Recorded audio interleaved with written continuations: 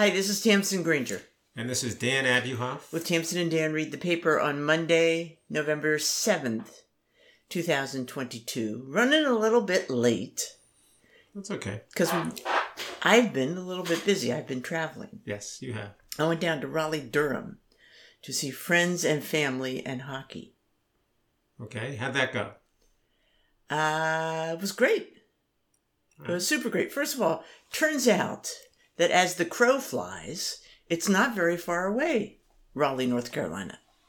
As the airplane flies. You mean. Yeah, as the airplane flies. Right, it's an hour and a half. Right. Mm-hmm. If everything else works out. Which it never does, but yeah. But it pretty much did. And so I went down there because Sadie wanted to go to a Hurricanes hockey game. The Carolina Hurricanes. Yeah. Carolina Hurricanes hockey game with the cousins. Mm-hmm. The Granger cousins, Elena, Mallory, etc. Okay. And all these other people turned up. Mm-hmm. Elena Mallory's dad, Bryce. Your brother. Yes. And he brought along his wife, Lorna, who happens to have a daughter and grandchildren in the area. And there are husbands and there are, fathers involved. And so things just grew. Mm-hmm. So it was a lot of fun. I was met there at first by my friend Cindy, who took me around to the Sarah Duke Gardens at Duke, founded in the 1930s, and that was beautiful. Mm-hmm. It was an old-timey garden with things like a rose garden and stuff, founded in the 1930s, designed by Ellen Biddle Shipman, one of the top women landscape designers of the time. I shouldn't say that. She's one of the top landscape designers of the time. And it started out kind of innovative at the time, but that involved Italianate terraces and rose gardens. And now it's morphed into a kind of a different thing with a lot of cacti and, desert plants and crazy, fascinating, interesting, different plants. Really a different kind of a landscape than you'd think. So that was really wonderful. Nice to walk around.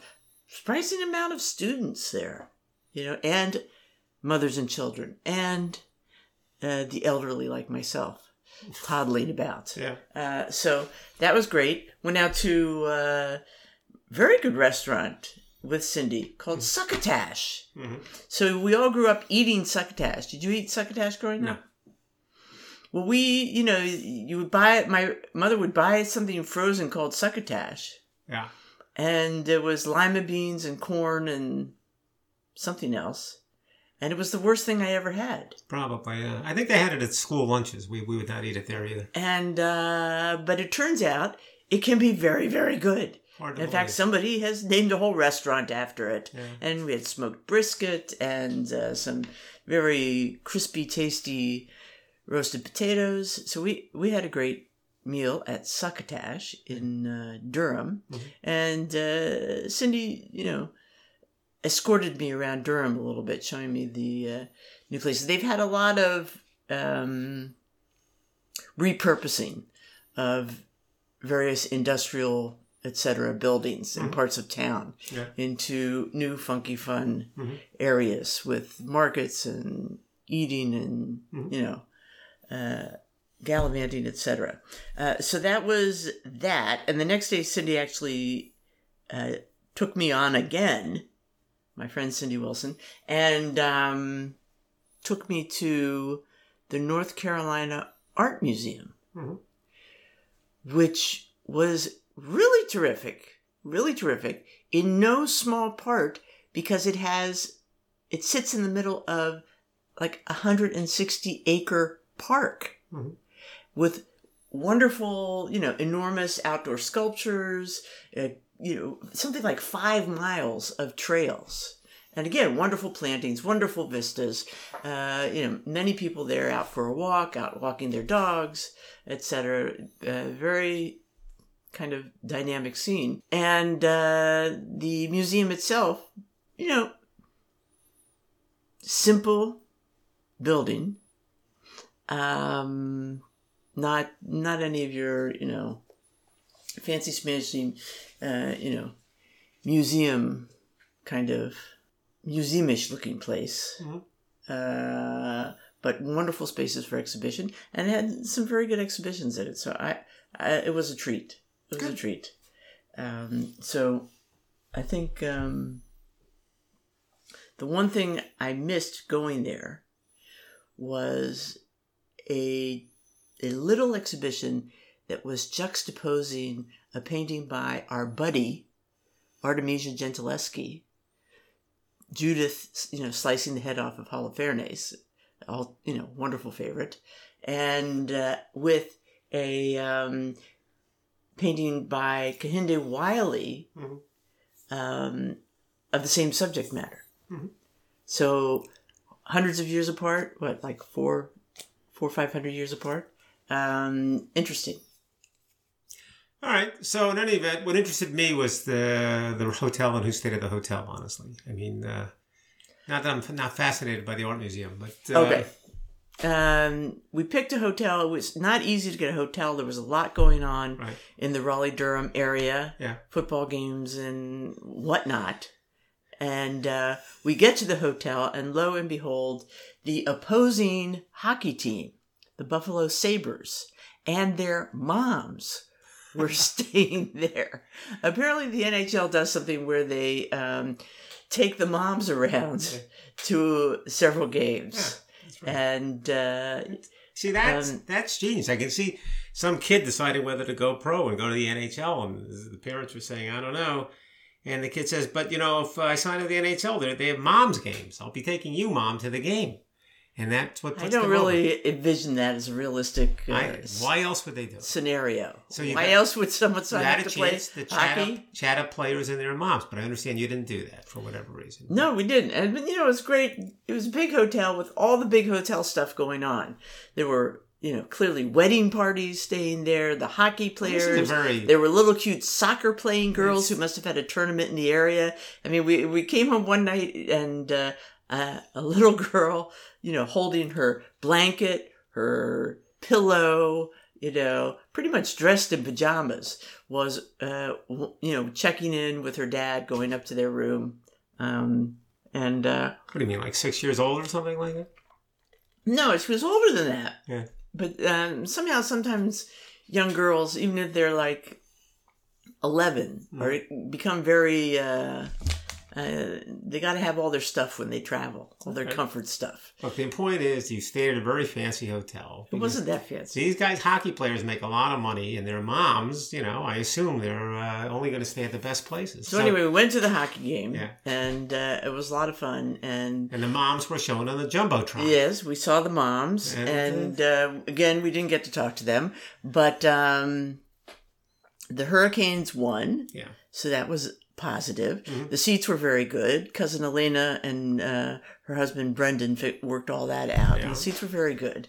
And let's see I didn't really know the players before we got there, but when I was walking in, I noticed a lot of people wearing this Sebastian Aho jersey. And I said to Sadie, "Who's that?" And she told me a little bit about him. And what do you know? Hat trick. He's a good player. Yeah. Sadie told me about him too. He scored the first goal and then he scored 2 more later.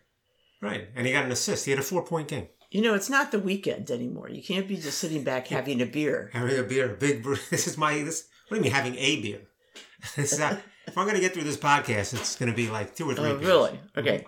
So anyway, and then I also got to see a childhood friend from Maryland who had moved down to the area, Martha Ann. Right. And the great thing about Martha Ann was I later found out that she is the other still living person in the United States who remembers Ed's North Carolina barbecue from Kensington, Maryland. That's right. Because you talked about her mom bought it too. Yeah. Well, not even the barbecue. They bought the Brunswick stew.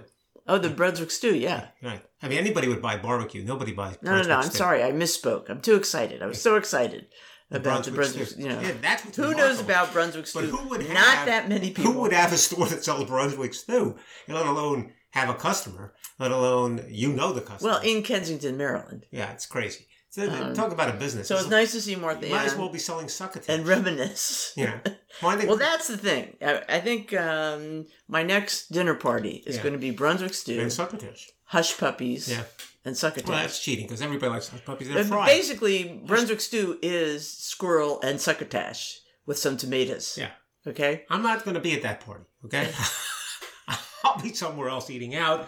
But you have that party. Don't let me make it a lunch deal or something like that. I'll be out. So we also went to Tia's house. Are you still talking about this trip? Yeah. Are we going to be living this trip for the rest of our lives? The big attraction there was zip lining. The zip lining they had set up a zip lining for the 5 to 7-year-old children, and of course, all the adults were doing it. Wait a second. They had a zip line or just a clothesline? Let's be No, clear. it was a zip line. They had a zip line in their backyard? You hook up and jump off. You had to jump off from the... Who does this? I mean... That's what people do, Daniel. No, they must be very well insured. That's an insurance issue. You don't have neighbors zip-lining in your backyard. I give you 20 minutes before you're having someone come over here and set up a zip line for Hazy and Pepper. Hazy is a zip-lining genius. You can tell even before, just the way he carries himself. But if you worry about the other kids getting hurt and you getting sued, I mean, that's, you don't do that kind of thing. I think if you do it right, it's certainly not as dangerous as a trampoline. And you hear about people breaking limbs all the time on trampoline. Yeah. I mean, so I suppose if your stop on the zip line doesn't work, you could smash into a tree. How high is the zip line? Like an unlucky witch. How high is the zip line? If you fall off the zip line, how high is it? Not too high. Okay. All right, I was going to say I should check it out, but I'm not going to. But, that's, if you're an adult, is this a thing? I mean, did we miss out on this? It's like this generational thing. People now have zip lines, and we just didn't. The world moves on, yeah. Or is this unique? When we were growing up, no one had a zip line. Does anyone else have a zip line? They had monkey bars, okay? Right. You had monkey bars. Not in your backyard. So some people did. No, nobody had that. You had some people had some kind of bar thing that was attached to your swing set. That's right. Sure they did. Those people were insurance executives. I mean, it's not, you don't have, but what I'm asking you, and you can't know the answer, is do other people besides your crazy relatives have a zip line in their backyard? Well, certainly. How do you know Danny, that? wake up and smell. Have you ever seen anyone else with a zip line in their backyard? No, but I've seen ads for it. I don't have. Yes. What magazine do you read? Come on. Just because you haven't heard of it doesn't mean it doesn't exist. Yeah, My God. You are the most closed-minded person I ever saw in my life. You have seen ads for zip lines in the backyard? Yes. In what publication? No publication. The intranet. Oh, well, you spend your time surfing the internet. You're going to see everything. God knows what's on the internet. Bon appetit. Usually when I'm flipping through. I mean, doesn't make any sense. Oh my God! All right, look. But before we even did this, there's more. Before I even traveled, well, while we were there, we also celebrated Mallory Granger's birthday. We had some cake. That was fun too. We don't eat every single. And but before I went down to Raleigh, and Durham. All right. What? You made me go into New York to see a play. Oh, there we go. I gotta say. I think that's the worst idea. The night before you're traveling to drive, look. 9 hours into New York. Let me put this in the right context. So we went. It was a theater emergency. That's right. We went to see Parade. So Parade was being presented by City Center. We are longtime subscribers to the Encore series, where they do I shouldn't say sort of anymore, short-term revivals of plays that are not likely to get full-fledged productions. This apparently was a fundraiser for them, their gala effectively, not part of the 3-play series that is the subject of subscriptions. This was, prior to that. That starts in the spring. We didn't go to the gala, though. The gala was the night before we were there. We didn't go to the gala. But my real point is this. It's a bellwether production for them. This is their big-time production of the year. And they invested a lot in it, and they picked a subject and a play that they thought would generate a lot of interest, and it has. Parade is a play that was written, and presented you told me some 25 years ago, if not more. The music by Jason Robert Brown, who's done quite a few things since then. What's he best known for? The last 5 years, The Bridges of Madison County, Honeymoon in Vegas, Mr. Saturday Night. 13. 13. You're right. 13. The book is by Alfred Uhry, who's a Southern writer. And his most famous play is probably Driving Miss Daisy. And I think Uhry wrote the lyrics also. And it's the story of Leo Frank, who was a supervisor at a factory in the Atlanta, Georgia area, a factory in which a young child was killed, almost certainly murdered, and they pinned the crime on him, and he was convicted, in large part, in many people's view, because he was a Jew in this southern area where it was highly prejudiced against Jews. This was 1915. Ultimately, so it was based on a true story. True story. The Leo Frank story is a true story. Okay. The conviction generated a lot of interest. Many people thought that he was unfairly convicted, that there was not enough evidence for this, that he was in effect railroaded. There was sort of a cause célèbre about it. There were many appeals. It went all the way to the U.S. Supreme Court, which declined to reverse the conviction. And you don't reverse a conviction if there's a jury verdict, unless there's really clear reason they didn't have that, they felt. Nevertheless, there was an outcry among certain celebrities, including Henry Ford and others, and the governor looked at the evidence and decided in an unpopular decision to commute his sentence. His sentence was to be hanged. He commuted it to life imprisonment. He didn't find him not guilty. He commuted to life imprisonment with the thought, he said at the time, or he said years later, that over time perhaps he could prove his innocence. But the local populace was so enraged by this and so outraged by the whole series of events that some subset marched on the jail and had him lynched. He hung, which is, of course, a horrible thing. That's the story of Leo Frank. And the story of Leo Frank is front and center with respect to Parade.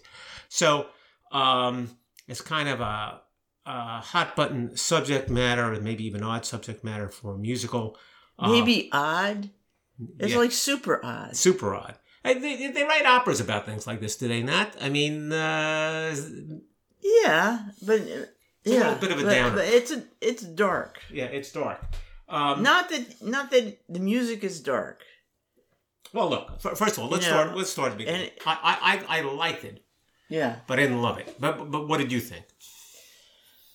Yeah, I liked it. I liked it too, and I'm shocked that I would like it. Mm-hmm. Why are you shocked that you would like it? Because it's a tough thing to watch. Mm-hmm.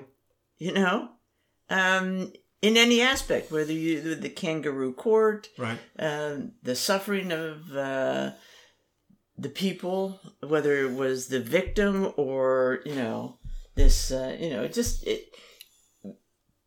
when you I mean, it's bad enough when you're watching like a TV murder show, right, and they kind of slide through and make everything work. I mean, this kind of such a caricature. It didn't make any sense. I mean, it's one thing if you can watch a murder and say, all right, I could see how that could happen, or I could see how somebody could be mistaken, right, as the perpetrator. But it wasn't like that at all. It was just outrageous that this guy was accused and then sentenced. And it was hard to watch. And it was hard to watch the caricature of the Southerners.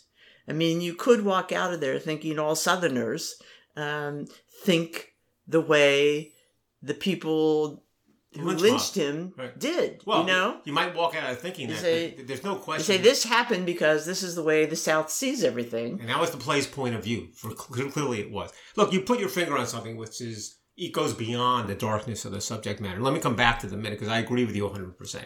I should mention, though, it was beautifully sung. right? The performances were terrific. I was shocked because the lead was Ben Platt. Yes. And he was good. I have a caricature of him in my mind. Well, Dear Evan Hansen. As Dear Evan Hansen. Yeah. And this was a much more adult, nuanced performance with really strong voice, tremendous musical chemistry with the woman who played his wife. Michaela Diamond is her name. It was just, hearing them sing together was, not what, I don't want to say inspiring. It was just, it was galvanizing. Great. It was overwhelming. And, other, smaller roles. People had phenomenal voices. Well, we're also, whether you liked what they were singing about or not. Well, I think you also strong, full voices. Are fond of strong men choral arrangements, which they clearly had here, and they had that in spades. So it was wonderfully sung. It was wonderful music. But let me go back to your point, which I'm 100% with, which is that if you're going to really have such a laser-focused story of Leo Frank, you have to have it has to be dramatically satisfying in that the characters have to resonate with some reality. The story has to have some reality to it, some balance to it. It has to make sense, right? And this didn't. And it didn't. And left you with, this story was like this young Jewish guy landed in an alien world that happened to be called the South, and the aliens surrounded him and killed him. I mean, that was the story. Yeah. And that made no sense. So I looked it up to figure out what was really going on and whether there's more to the story. And why didn't they present it? Why couldn't they do it? Well, I don't know why they couldn't do it, but here's the real deal. The real deal is, the first thing you said to me when we left was, well, who did it? And it was it being... And why wasn't anybody interested in that? Right. And that is... all the people trying... No. There were some people trying to exonerate him, but no one was saying, well, let's see who could have actually done it. Right, because there seemed to be no one in the area. There were very few possibilities. Right. It was like a deserted factory or something like that. Okay. And what was going on? Let me set the stage a little bit. Number one, the South, there were a lot of Jews in Atlanta. They made it sound like he was the only Jew in Atlanta, or maybe even white. That wasn't it. Okay? Right. They had a substantial Jewish population. In particular, there were a bunch of German Jews who were relatively prosperous. There was some tension between German Jews and recently arrived Russian Jews who were not prosperous. And yes, your bad luck is you're with a Russian Jew, but let's put that aside for a moment. It's the difference between Albert Einstein and Tevye the milkman, basically. Right. But he was the head of B'nai B'rith there. I mean, he was an established guy. It wasn't that tough an environment necessarily, or shouldn't have been. He was he went to Cornell. Mm-hmm. Okay. He was running a pencil factory. He had spent 6 months at the Eberhard pencil factory in Germany. He was trained in running this. He wasn't an accountant. Somehow felt like he was an accountant, but he wasn't. He was running the factory. The woman who was killed, this young woman named Mary Fagan, how was she killed? And it turns out there's a prevailing theory now as to who did it. Mm-hmm. And it's a character in the play. Uh-huh. Which is strange that we couldn't get that. Yeah. It's Jim Conley. It's the guy who, it's the black young man who gave the very exercised testimony at trial pointing the finger at Leo Frank and saying, oh, he did it, and he made me carry the body, and he did it. Okay. But many people think now, and many people thought for many years, that Jim Conley did it. Well, he was the guy with possibly the best voice. Yes. Yes. I mean the character. He ends up... it's a great number. Yeah, it's a great number. But he ends up... That's the guy who ends up in the chain gang. Yes, exactly right. Okay. But yet, you're watching this play, and they don't tell you that. And they don't... That's not part of... Well, his testimony seems bizarre. His testimony seems bizarre, but that's almost unsatisfying. And the story is... he was influenced to testify this way because, again, at the play... because they let him off some other, serving other time for another offense, which would be reason to do it. But that's not what went on at all. The point is, what the trial was about, whether it was which of these two guys did it. Mm-hmm. and who's the jury going to believe? Jim Conley on the one hand or Leo Frank on the other, which is a weird dynamic because Jim Conley is a black man in the South in 1915. Mm-hmm. And the jury reached a verdict based on the fact that they believe him over Leo Frank. Right. And so that was a hard sell, I suppose. They also, didn't have any... He was cross-examined for 3 days, it turned out. There was no defense in the... Leo Frank. No, Jim Conley. Jim Conley. Okay. They also said in the play that Leo Frank was not cross-examined because the rule is you can't cross-examine a defendant. You remember they actually said that. Okay, yeah. That's not true. Yeah. That only happens if the defendant says he does not want to be cross-examined. Oh, okay. So he's the one who said he wouldn't be cross-examined, and people sort of held that against him, I suppose. But in any event, it's either one or the other. And I guess that's a dynamic they did not want to deal with. It was either the black man on the one hand or the Jewish person on the other. And that didn't work from a dramatic perspective, given that they were really just setting up all the hate in the South. So it's kind of a weird story, and it's kind of unsatisfying the way that they did it. Look, I was interested to see the play. Yes. Okay. And I got a lot out of it. I forgave you for dragging me in to New York the night before a trip. I took you to dinner also. Yes, that's true. But, they're trying to spread buzz that this could go... Not in a million years. To Broadway. Not in a million years. I can't imagine. You know how many performances this ran on Broadway? First with Lincoln Center. Lincoln Center put it on. Mm-hmm. Ran 95 performances. I will say all of Jason Roberts' plays, and he's a wonderful writer of music, they don't run. None of them. Bridges of Madison County, 100 performances. And none of them more than 100 performances, really. 13. Mm-hmm. I don't know why. This is 95. What happened when it was presented for the first time in Lincoln Center was the reviews were so tepid that the backers behind recording the music album, the show album, pulled out when they saw the reviews. They said, I've lost enough money on this thing. Wow. So, look, this might be a better production or it might not. There's certainly an interest in anti-Semitism from recent events. So maybe that will kindle some greater interest in this. And it's not for me to say what would succeed or not succeed on Broadway. But between you and me, I don't see it. But it was good. It was interesting. And in the spirit of encores, worth seeing. Yeah. Encores is not about seeing the next Hello, Dolly. Mm-hmm. It's about seeing interesting shows. And it was an interesting show. Mm-hmm. Okay. It was interesting. Yes. Speaking of interesting, the World Series ended. I'm not going to belabor the World Series. You've suffered enough. But... Let me explain, because people need to know this, why the Phillies lost. Besides the fact that it's not enough to say Houston's better. Houston was much better. But here's some specific reasons. Number one, they couldn't hit Houston's relief pitching because they have great relief pitching, okay? Right. Number two, they can't deal with the left-handed pitcher. And the reason is he puts in a whole different lineup. The manager puts in a whole different lineup.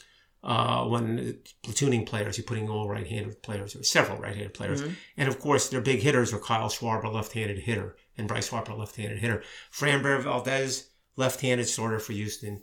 Two, immaculate starting stints for Houston. They couldn't handle it. And number three is...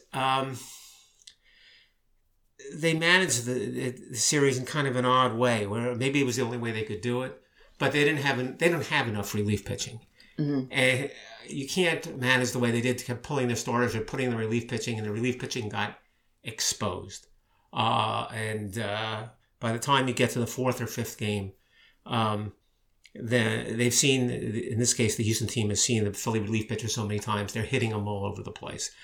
And the big mistake, of course, was pulling Zach Wheeler in Game 6. Their only chance was Zach Wheeler pitching like a shutout. They took him out in the sixth inning. They thought they'd put a lefty in that case, so Jose Alvarez. And by that time, they had seen him. First guy faces, they put him in the face of left-hander, lefty on lefty, which is the oldest way of thinking. Without looking up to that guy, Yordi Alvarez has a higher average against left-handed pitchers. And the third pitch, home run, game's over. They lose. So,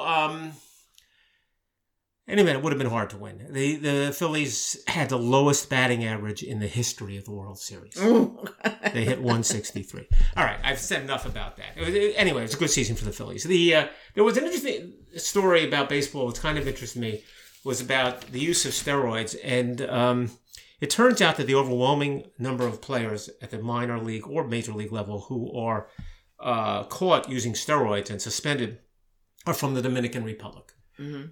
And so you ask yourself, why is that? And it's like the Dominican Republic players in the major leagues are 10%, and half the players who are caught for steroids are from the Dominican Republic. Mm-hmm. I won't bore you with some of them are big names. And the answer is this. The answer is that number one, there's a tremendous amount of pressure to succeed as a young person in the Dominican Republic as a baseball player because it's a very poor area. Mm-hmm. There's a tremendous amount of pressure. And therefore, they're open to doing anything that will give them an edge because they are either signed by the age of 16 or they're not. Mm-hmm. And they look for anything that will give them the edge. Number two is you can buy steroids in the Dominican Republic over the counter. Okay. You go to the drugstore, you can get steroids. There's nothing to it. So, you get your young kid, whatever, or even a little bit older, you're getting steroids very easily. And number three, the steroids that they're buying and using are called anabolic steroids, which are not the newest generation of steroids. They're the oldest. Mm-hmm. They're the easiest to detect. They stay in your system for 6 months or a year. Mm. So they're using steroids and they're using the cheap, easy to detect steroids.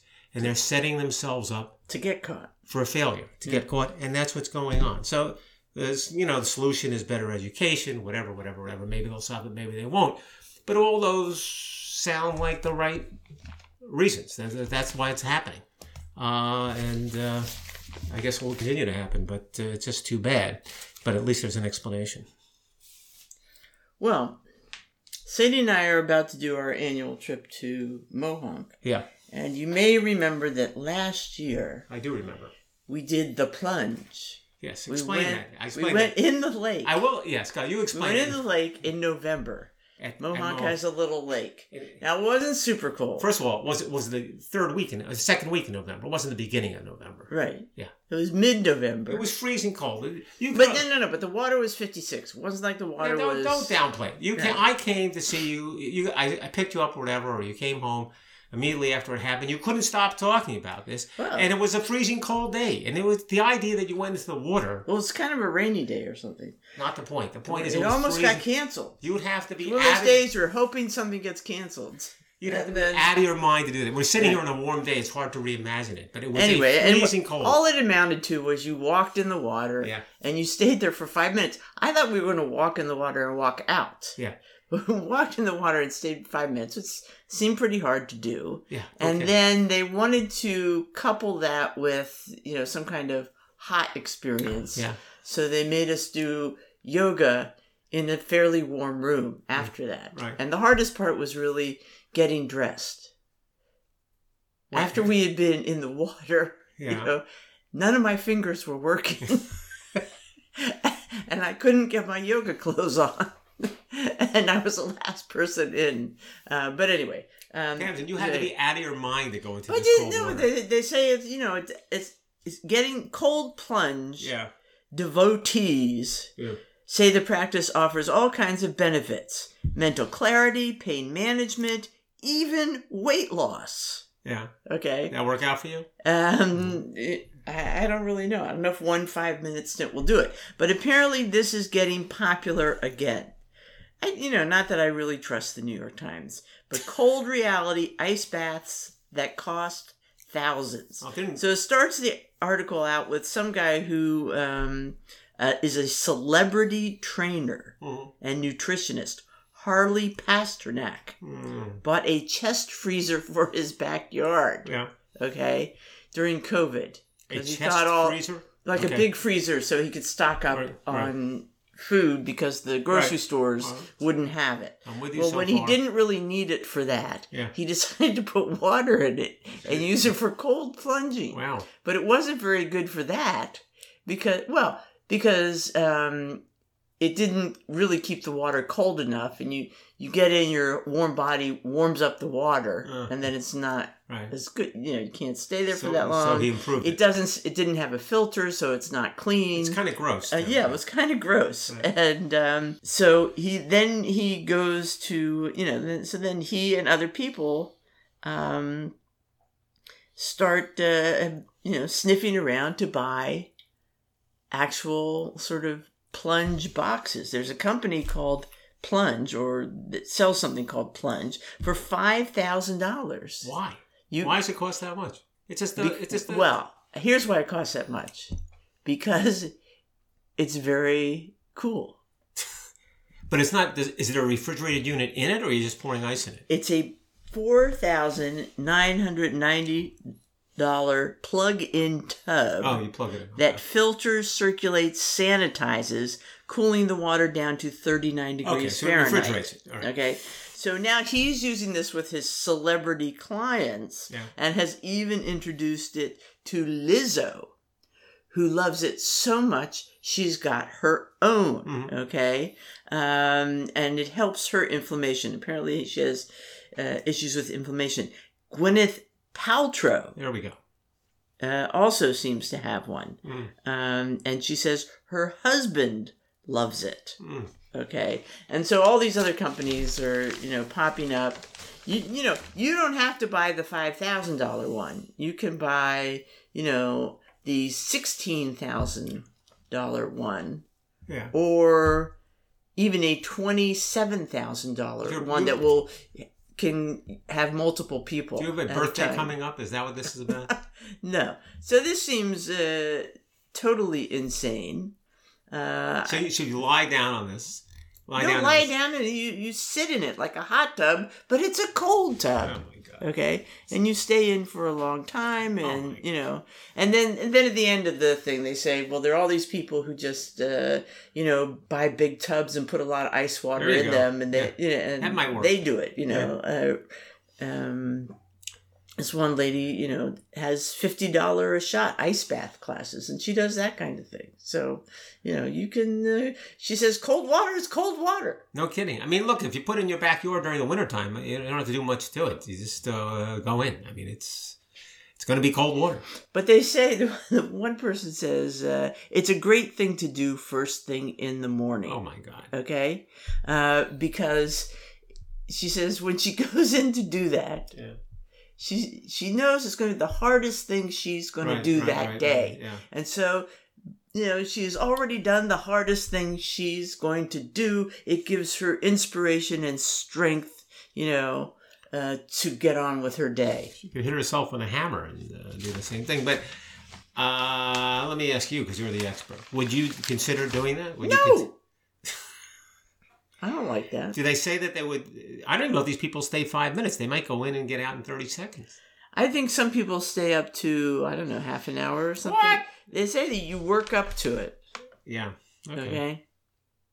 So, well, the pain management. But there you have it. Sometimes the important thing is to do something that's hard to do and costs a lot of money. And then you feel like you're making a real sacrifice. Well, Mohawk if it costs that much, it must be good for you. Mohawk is expensive. But look, here's the real question. You're going to Mohawk next week or this week in a few days. You going to do it again? No. Okay. Once is enough. We've been over this. All right, We've been over this. I'm also, I don't think I'm doing the tomahawk throwing again either. I thought the tomahawk thing was lame, honestly. I thought it was lame. I like Mohawk fighting. Why? Because I couldn't do it? Yeah. I don't think they gave us the right... I meant to look it up. I don't think they were giving us good instructions. Oh, okay. That must have been it. I would do the plunge, though. I'm lying. I wouldn't do the plunge. Okay. So, finally, there was an article at Times about a long-lost recording of Barbra Streisand, which seems an odd, unusual subject to find in the Times these days. But here is the story. Barbra Streisand, who was a sensation when she was very young, performed at a nightclub called the Bonsoir. Bonsoir? Is that right? However you want to say it. Okay, Bonsoir. which was in the village. And she was there like a year-long run or something, and she got signed to a recording contract with Columbia when she was 20. Mm-hmm. And they decided that, this is before Funny Girl, but she was doing I Can Get It For You wholesale on Broadway. So she was a little bit of a figure. And they said, yeah, why don't we just do this? Why don't you just do your Bonsoir gig, your village show? We'll record it, and that will be your first album. So she goes and they set up the equipment, and she does a live show and record it. That's going to be her first album.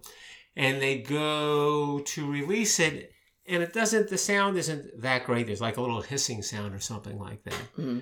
So they have her come into the studio and do a studio album, and that becomes her first album. I think it's called My Name Is Barbara or something, which becomes a big album. She becomes a big star. Well, years later, somebody gets the tapes. I think she probably had the tapes from the original performance. But in any event, she had no desire to listen to it because she didn't think the quality was good. And, they do magic these days. They can eliminate certain sounds, certain hissing, and they do it to this. Mm-hmm. And it turns out that they can eliminate the hiss. And what you have is this performance of a 20-year-old Barbra Streisand in November 1962, which, according to the article, is pretty amazing. Mm-hmm. And that has now been released just now. Mm-hmm. And it's called Live at the Bonsoir. So I went and I listened to it. Mm-hmm. And that's the great thing about, these services now. You can just get on it. You don't have to buy the album. You just do it, on Spotify. And the truth of the matter is, it's pretty great. Mm-hmm. And it's not like I'm a huge Barbra Streisand fan. I'm not. And the problem with Streisand, especially as years went on, it's a little mannered, it's a little much, it's a little overproduced, it's a lot of shtick. It's like you can't get to the singing. Well, this, now this recording when she's 20. And, it's interesting because it's a live recording, and live recording is always a little bit bumpy, because it's not the perfection of a studio thing. And she's doing a little patter. She's 20 years old, and, things have changed in 60 years. The same jokes don't play. So there's some back and forth and some stick that you could do without. But when she's just singing, which is, 90% of the time, it's something. I mean, it's something. Okay, so what's it called? Called Live at the Bonsoir. All right. And you just get on Spotify and dial it up. And, it's not just standards. It's things that were considered standards then. Perhaps they're not standards now. And it's almost better to hear some different songs. So in any event, I thought that was really something. So check it out. All right. We got to reel it in here. We got things to do. Yeah. I'm still in re-entry. All right. Why do you end up with so much more laundry from a trip than in normal life? You tell me. I mean, I don't know. It seems like there's a lot. It's for hockey players. I mean, you got to dress up for the hockey players. All right, enough. Okay, so this is Dan Apuha and Tamsin Granger. For Tamsin and Dan, read the paper. I guess so. Yes. Whatever you say. And we'll see you next week.